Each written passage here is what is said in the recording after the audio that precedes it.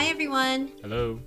So we're going to cover Luke 10, and I just thought about question number 1. It says, according to verse 2, how did Jesus see the world? How does this challenge my own view of the world?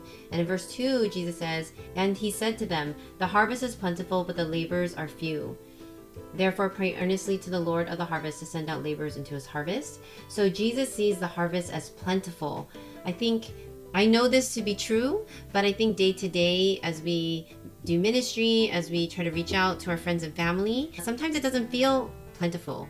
It feels like the harvest is sparse.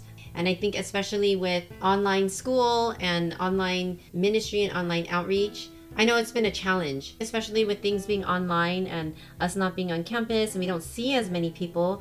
And this is where we need to really wrestle with Jesus's view of the world and come to see that it is true. And I think when we zoom into our own lives and I think if we zoom into our own ministries, it definitely feels difficult and there are the ups and downs, and when we zoom in too much we can get discouraged. But I think especially with the retreat this past weekend, it's a chance for us to zoom out. Going into the retreat, there was about 1,400 signups. I mean, that is amazing. And it does make me see things from Jesus' perspective, that the harvest is plentiful. If I zoom out and think about what God is doing in our whole church or across the nation.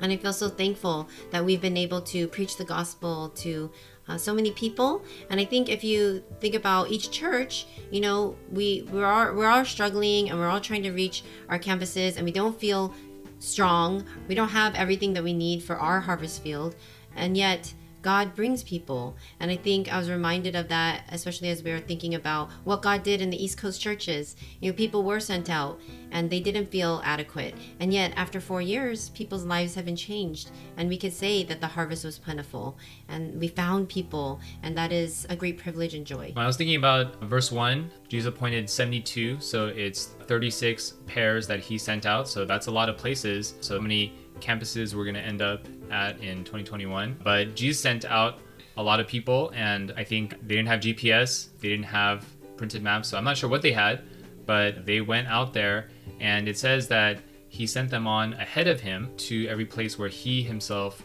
was about to go. So in other words, these are all places that Jesus was about to go to, and they went ahead to prepare the way. So I thought about our key verse this year in Mark 1:3, that our calling is to prepare the way of the Lord.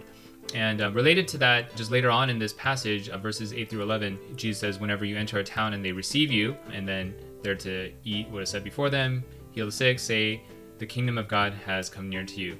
And when they enter a town and they are not received, then they're also to say, nevertheless know this, that the kingdom of God has come near. So it's the same message, that the kingdom of God has come near. And what does that mean? Well, the kingdom of God is the state of affairs where God reigns, and that is essentially the gospel message, that God is the ruler and that sinners can come and be reconciled to him. And it's good news because God extends mercy and forgiveness to those who repent and lay down their arms and surrender to the true king of their lives. And so that is the good news of the gospel. And when these 72 that Jesus sends out, when they enter into a town, the kingdom of God has come near, in the sense that this message of salvation and this message of the kingdom of God has entered, and they have the opportunity to receive it and to respond to it. And so it's really an amazing opportunity. And I think on the flip side, for those 72, and by extension for us who bear the gospel, it's an incredible privilege to be able to bring the kingdom of God near to people, because to be part of that kingdom, it's to be reconciled